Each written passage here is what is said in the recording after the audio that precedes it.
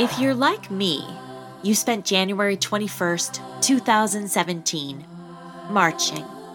We're still marching, we're still protesting, but now we have to also organize. This is what a feminist looks like. Show me what a feminist looks like. The Women's March was the largest peaceful single-day protest in U.S. history.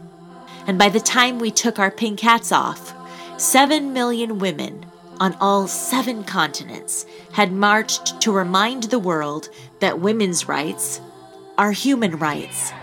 We are here to be respected. We are here to be nasty. There is nothing more powerful than a group of determined sisters marching alongside with their partners and their determined sons and brothers and fathers, standing up for what we know is right.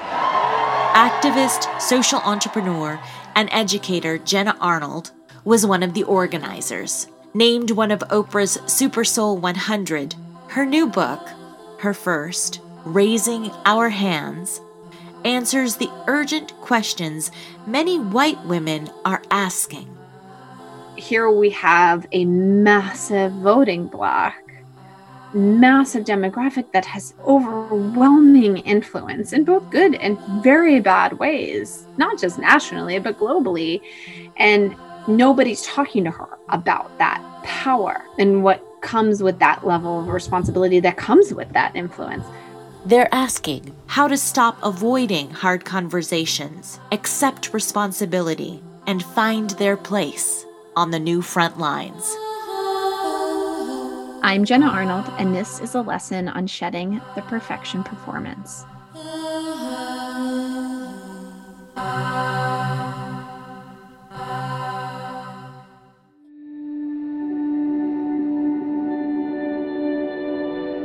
What is your earliest memory of being creative? So I grew up in a highly creative home because my dad was an artist and an architect, and he had a big interior design firm. So, when we would travel, he would point out flying buttresses in churches and synagogues and mosques, and he would talk about the rules of 3, or he raised me to be extraordinarily snobby around lighting.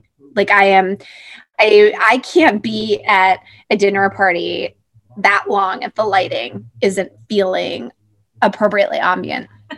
So I would say the project that I'm the most proud of that I can think of from my earliest days is this dried flower collage that I made for my mom.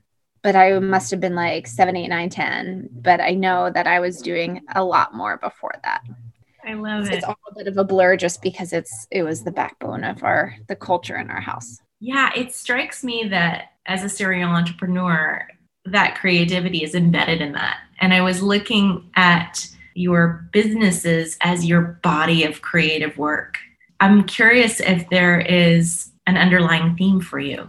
I mean, the creative component to my life and my personal and professional life is like creative solutions to make things better. There's studies. And when I say there are studies, I can't cite a single one of them, but I know I've read summarized articles and reputable publications. But people who suffer severely from dyslexia, which I did, I couldn't read until I was about 11, and the average reading age is 5 or 6.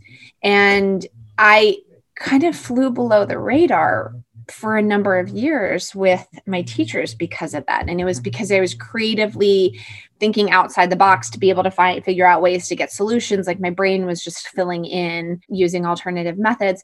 So when I look at the state of the world, which I'm still very concerned about, it's all about what's the creative solution to sometimes it feels like an overwhelmingly complex problem, which Medicare, Medicaid, tax code, like it's a daunting lift to navigate. But then in some cases, when you go back up to 30,000 feet, it's quite simple. One of my talents, which is such a weird thing to flaunt, or say even about myself, it came from my role as a first grade teacher, but this idea of taking very complex subjects and making them easy to comprehend and making them easy to wrap one's arms around. I'll never forget when someone started talking to me about Bitcoin and cryptocurrency for the first time. I was like, okay, stop. Start talking to me like I'm a first grader. I can go deep really quickly, but like, I need you to start at square one. And so I often have found that both there's simplified ways to interpret the state of the world and facts and issues.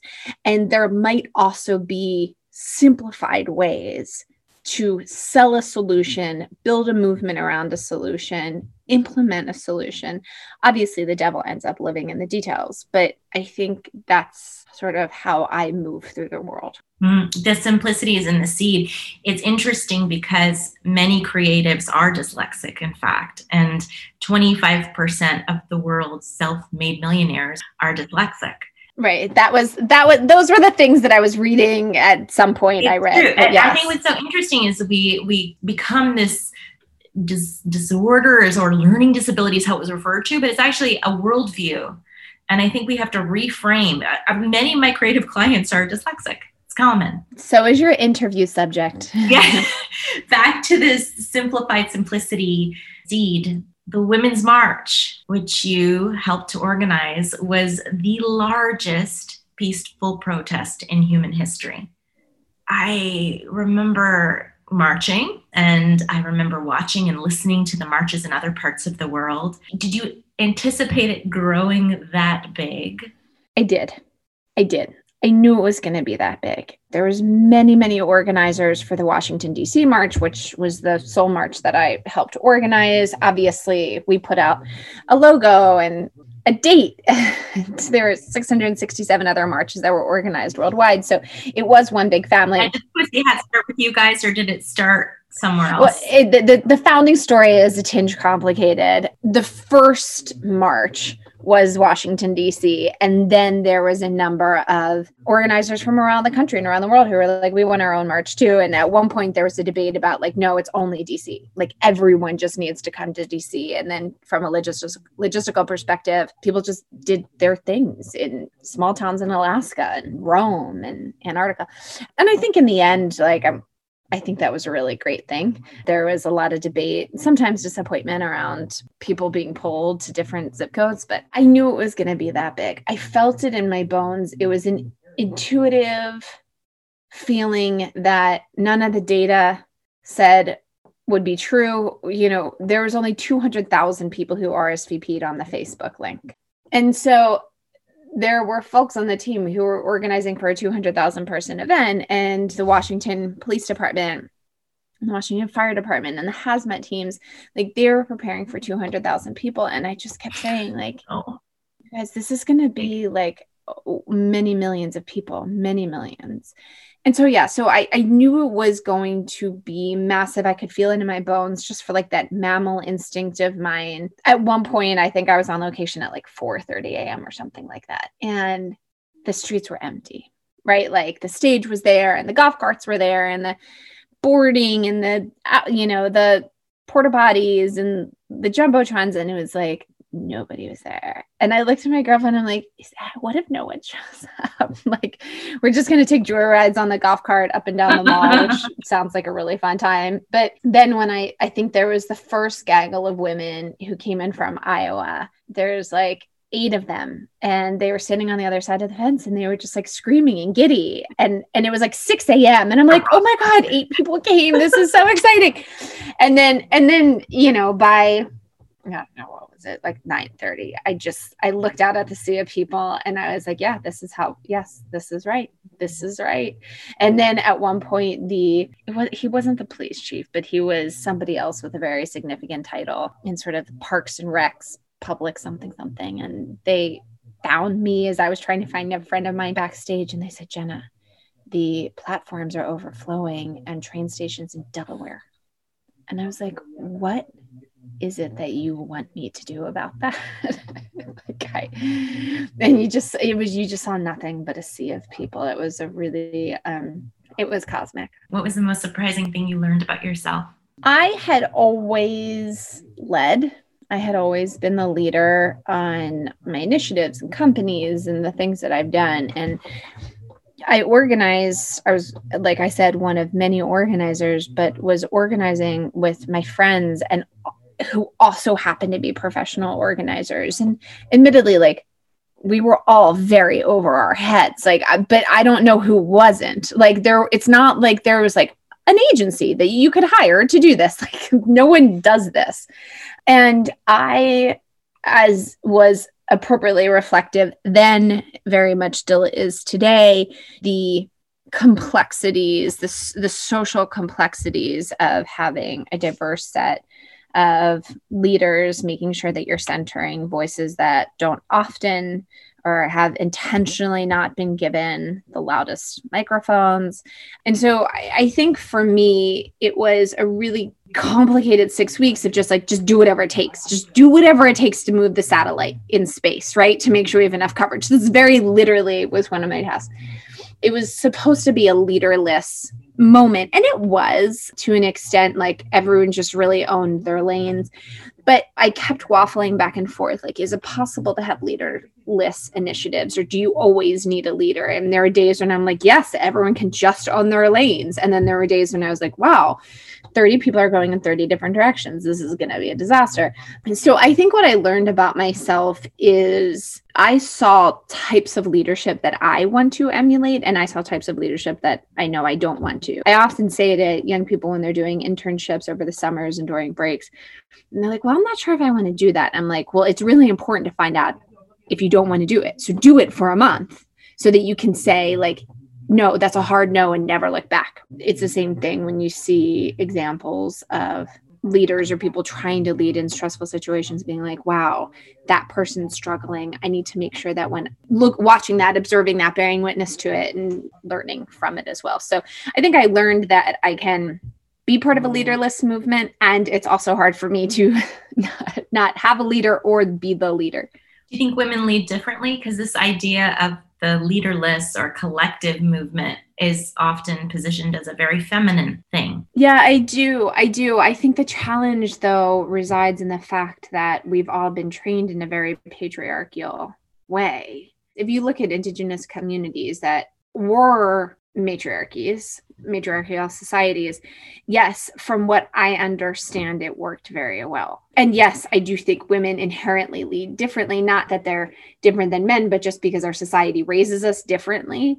And then, so I think we're pushing up against patriarchal rules, a blueprint that lacks emotion, that lacks intuition, that doesn't say any of those things have a role in the boardroom or value or are valued. And then on top of that, there's a different challenge in how women are accepted broadly as the leaders. And then obviously how women accept other women as leaders. You know, I will forever say that I think that Hillary Clinton was not elected by white women because she represented everything that they didn't accomplish in their lives. I think we lead differently, but I think we're trying to lead and trying to topple systems of oppression at the same time.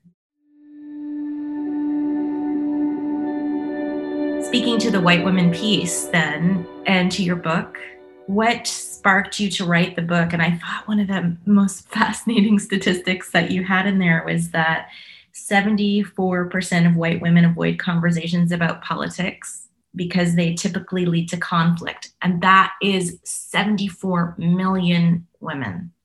And I found that myself. And if you bring up any of that conversation, we don't talk about that. When at the root of political discourse is a social and emotional well-being, which is what we are taught to carry. Even if we're not conscious that we're carrying it, we're carrying the social and emotional well-being of a family. So it's fascinating. It's just such a complicated conversation. But tell me what sparked the idea for the book, and then why was it important for you to write it now? I wrote the book because I needed to read the book. I was trying to add up a number of different variables immediately after the 2016 election. One, that statistic that 51% of American white women voted for Donald Trump in 2016, standing on stage at the Women's March, looking out at a sea of pink hats that seem to be, broadly speaking, worn by mostly white women. And then trying to add that up with the relationship that I have with a lot of well-intended, kind, generous white women in my life, that I was having a really hard time with what I was seeing happening politically, what I was seeing happening as part of the movement, and then the identity of which I know intimately as a middle-class white woman raised in the suburbs of Philadelphia, that like something wasn't adding up, like their intention and what it is that they wanted to, what they want to offer the world. And then also then how we elected that particular candidate. I suddenly had this epiphany because I had heard for so many years my friends who are activists and on the front lines of many social justice issues who have said things like white people need to go get white people, and now no one's interested in being gotten. And so I finally like had this moment of clarity of like, oh, now I understand what they're saying. Like, I very literally have to go into like suburbs of the United States. And so when I had this moment of like, okay, where's the organization that's talking to white women, and like, how are we asking questions and mobilizing, and where do I donate money, and what's the listserv I sign up for? And I like peeked my head up like a meerkat, and it was crickets. There was nothing out there. There was no research. There was no one doing anything. And it was shocking to me because here you have a demographic, which is the largest voting bloc in the country and will be through 2060.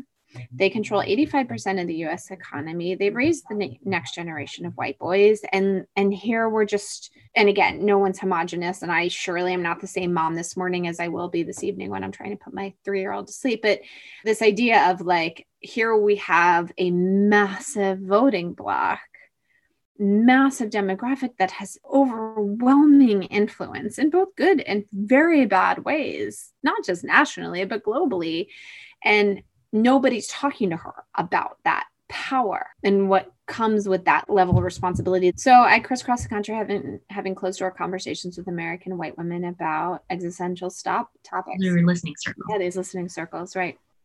And asked questions like, what are you willing to fight for besides your kids? And talk to me about your legacy and what stereotype about you is true. So all of these subjects that are very hard to answer, which makes the binary student in all of us, where we've been raised in schools where you either got the A or you didn't, you know the answer or you don't, you won or you lost, uncomfortable when there's suddenly this very complicated gray answer to navigate. And so I drew a couple of conclusions, and the publisher and myself thought it was worthy of a book. Is it politics that is the conversation that, would you say, white women are least willing to have? Or what is the conversation? The conversation that I think they're least willing to have is how they define, protect, use, understand their self-worth, and how that then gets translated into giving a shit about the rest of the world. And that giving a shitness can be in the form of many different actions, be it in the voting booth, be it in the reallocating resources, be it in the screaming at the top of their lungs or sitting there quietly and learning. And what I found most surprising, which is I'm still wrestling with and trying to unpack this a bit, but this idea of I didn't appreciate the low level of the low grade, like a low grade fever. That's exactly what it was, like a low grade fever of like self-hate and self-disappointment that seemed to exist no matter where I was. And it always took a different form, where some people would say, no, my life is so happy and I love my kids and they bring me so much joy, or my grandkids, or my job, or my relationship, or my 25 marathons that I've read, just like everyone has their shtick that they're delivering, right? Everyone has their delivery of the product that they get the A or a close enough of an A to. But everyone also has their disappointments. That's what it means to be human. Everyone has their regrets. Many of the women felt a bit demoralized around legacy, like particularly like the 80-year-olds. Like some of them said things like, listen, I have 5 grandchildren and 15 grandchildren and a home and a summer house and beautiful Thanksgivings and like I went for nothing. But what is it that I'm leaving the world? Like, how is the world better because I've been here and I've taken up space?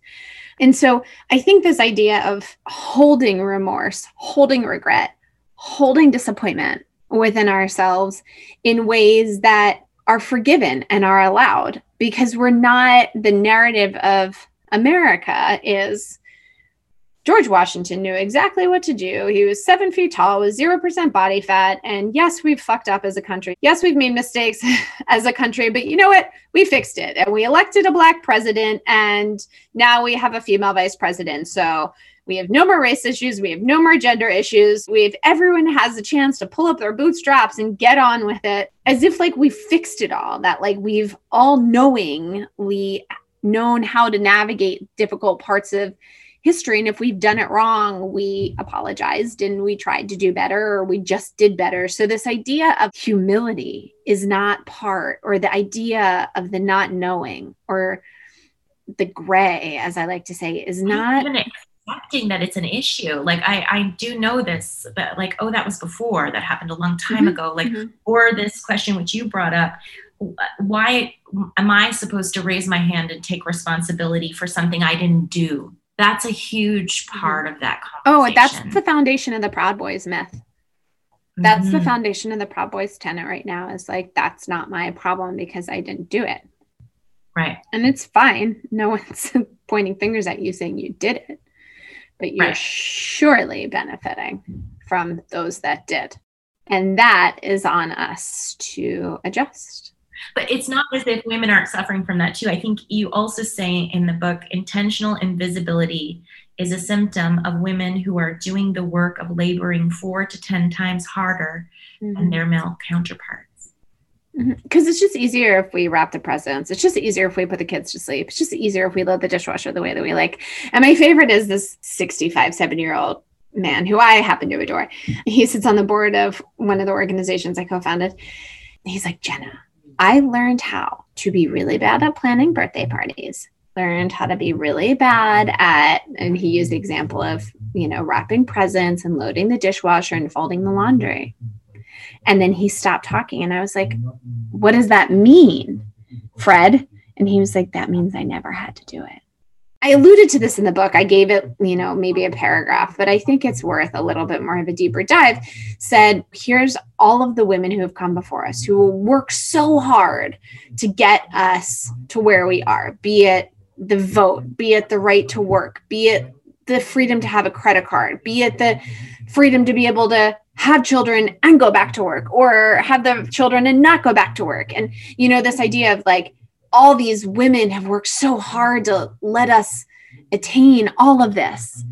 But what they didn't do is decrease the bar of attainment, or the quality of the bar of attainment, so that we used to be the home keepers and the children raisers and the meal cookers, and we had to do it all perfectly. And now we're allowed to work, but we have to have the perfect job and the perfect title.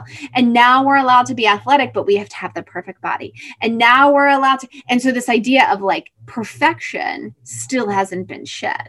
And men don't have that same level of perfection. So they're held up to different self-standards. But intentional invisibility is this idea of like, let me do everything enough that no one's going to question my presence here in the office, right? Like no one's going to say, I'm not going to try to get the raise, and I'm also not going to try to get fired. I just need to like punch in a little bit above my pay grade so that I am always justifiable on the payroll every single year.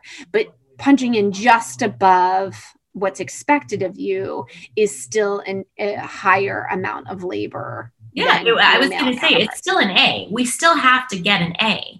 We still have to get an A to be in a C position, to get paid less, That's to right. do more. That's right. We still have to get the A. I'm hopeful that those types of things are changing. And we've been talking about, gender parity and the pay gap for a long time now. This is an internal shift, because money is simply, in my view, an expression of an internal belief that you hold value. And you have this quote, which I opened the book, which is wonderful. It's a Navajo proverb, you cannot wake a person who's pretending to be asleep. When it comes to value, there are women who intrinsically know what they do is valuable, but it is in conflict to the cultural conversation, and they wouldn't dare stir the pot, right? To say, to go against, to push against, to use their voice to say, actually, this is valuable. Actually, I am tired. Actually, these kids are important. And until we do that en masse, and I know it's possible because we marched en masse, we cannot shift the overriding culture, I believe.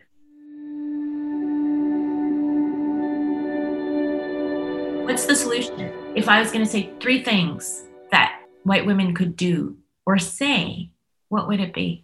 Well, 1, it's not 3, it's 3,000. And I mean that not in a like, oh, forget it, we're not going to be able to pull this off because I can't even tell you what number 7 is. But there's no magic wand in a way that is actually a relief that there's no magic wand. It's not like running a marathon where they're like, Jenna, when your first day, you have to be able to run 3 miles under 10 minutes. And by month 6, you have to be at a 7.5 minute mile. And then by month 8, you'll be able to cross the 26.1 mark. There is no formula for this. But then if I talk at a super, like going back up to 30,000 feet and thinking through that very difficult question that you posed as if I'm talking to my first graders, it's a bit easy to say, well, I don't know. You tell me what's fair. You tell me what's fair. Does everybody deserve to walk into an emergency room? Does everybody deserve to drive on roads that are paved? Does everybody deserve to have access to water that is clean? Does everybody deserve to be taken care of by each other? When you talk about systems, and the quote that ultimately was the catalyst for me diving into this work and then writing this book was James Baldwin. And his quote is, white people have quite enough to do in learning how to accept and love themselves and each other. And when they have achieved this, which will not be tomorrow and may never well be ever, the Negro problem will no longer exist, for it will no longer be needed. And when I first heard this quote in the documentary, I Am Not Your Negro, which should be required watching, I had like whiplash. I was just had my second baby and I was finally by myself with the baby, and I had this long list of documentaries to get through. So I was holding this like little itty bitty baby, and this idea of white folk hating themselves and inequity being a byproduct of that was such a phenomenal concept that I still wrestle with it, but it is still my current hypothesis that when you can find enough reason to convince yourself that you are worthy, that you are needed, I surely want and need all of you at this table with us trying to solve these problems that we all collectively face, that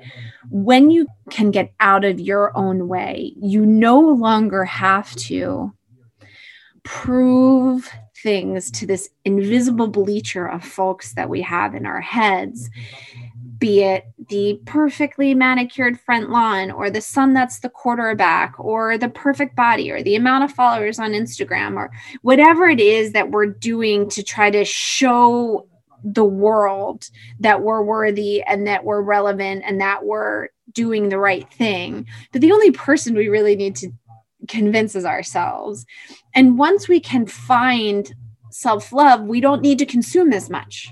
We don't need to control as much. We don't need to dominate as much. We don't need to prove at the expense of others, right? The very patriarchal role, which is like, you're either dominating or being dominated. Like all those rules fall by the wayside. And then there's room for everyone else to do the same.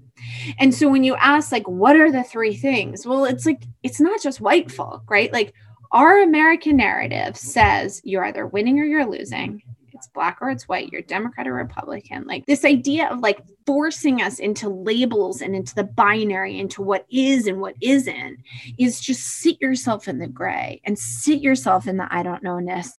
I'm going to make a generalization, but for the average sort of white woman, it's the need to be the same. It's, again, that invisibility. What I see is that the difference comes in simply the beingness. Your soul is different by just virtue of being. And if we could just live, whatever side of the spectrum we are on, in our beingness and embrace that with one another. Well, and the beingness is the not knowing. Yes, the beingness because you don't know what, I don't know what your beingness is, and you don't know what mine is. Totally. But the curiosity to uncover, the curiosity to be in exploration and be in community with, as long as, and this is another set of beliefs, I don't believe that your beingness should result in violence against me. When you are truly authentically human and humble and open, I would argue that it's an impossibility to continue to do harm. There is a very fine line between being complacent and saying, I'm going to be Switzerland here, and then letting somebody else suffer. Right after George Floyd was murdered, they were like, but Jenna, when do I say something and when don't I? I don't know what to do. And I'm like, well, I just wrote a 400-page book and neither do I. And that freedom of not knowing is where we should be, meaning that if you're on Central Park and you see a white woman calling the police on a black male bird watcher and she's spewing lies about what it is that he's doing, that's an emergency. You have to jump in. You have to say something, because we know what happens when law enforcement and black men cross paths. It can lead to death. That requires an instant response. It seems obvious to me when to speak up. Not everybody feels the urgency. We know that we're supposed to help, but something has conditioned people to not stand up for not to see everybody as human. But we are in this moment, I believe, where it is shifting, where we've never seen white women marching en masse for racial justice in a way that they never have before or weren't required to before. So something is shifting, and women are using their voices, and women are looking at the issues that are complicated and sitting with them and sitting with the shame they might feel from that complication. But we need to. And we need to shed all of our habits related to, when do we speak up? When do we not? How am I going to know if I'm a perfect ally? How am I not going to? How do you define anti-racism again? Am I anti-racist? Do I have racial biases? Do I have xenophobic biases? We have to get away from the language in some way, shape, and form. And we just need to go save the human beings, the people that you are in earshot to, or be it in your HR departments or in your kids' schools, or, this idea of reallocating opportunity, not just resources. There's ways to break the mold and break the system. Patriarchy and capitalism, white supremacy, all those things, they're not working. What got us here is not going to get us there. But on the same token, I'm not interested in a matriarchy. Any archy is dangerous. Any archy is not equal. We need feminine and masculine. I believe that too. That's the esoteric, philosophical. I surely don't have the answers to it. And truthfully, I don't think I'm going to see the outcome of that in my life. I just don't. That's a big turn.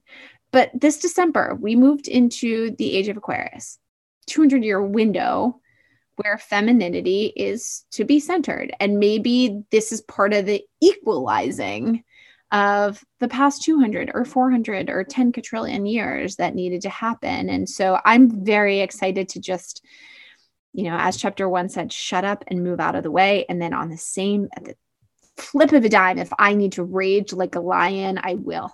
The people who hear my voice, hopefully more than anyone else, are communities that don't have access to other voices representing different types of communities. And so I hope to be a gatekeeper to that. That's why I wrote the book, is just to say, hey, come here for a second. This includes.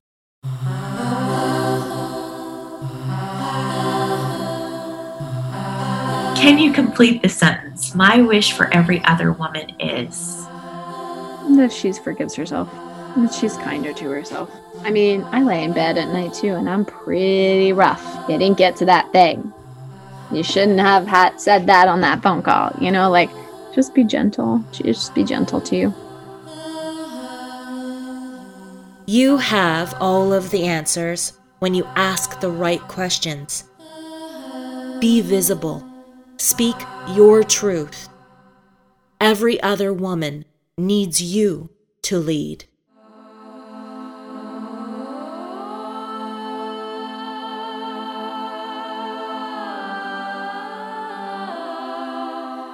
Voice Lessons is produced, written, and spoken by me, Kim Cutable.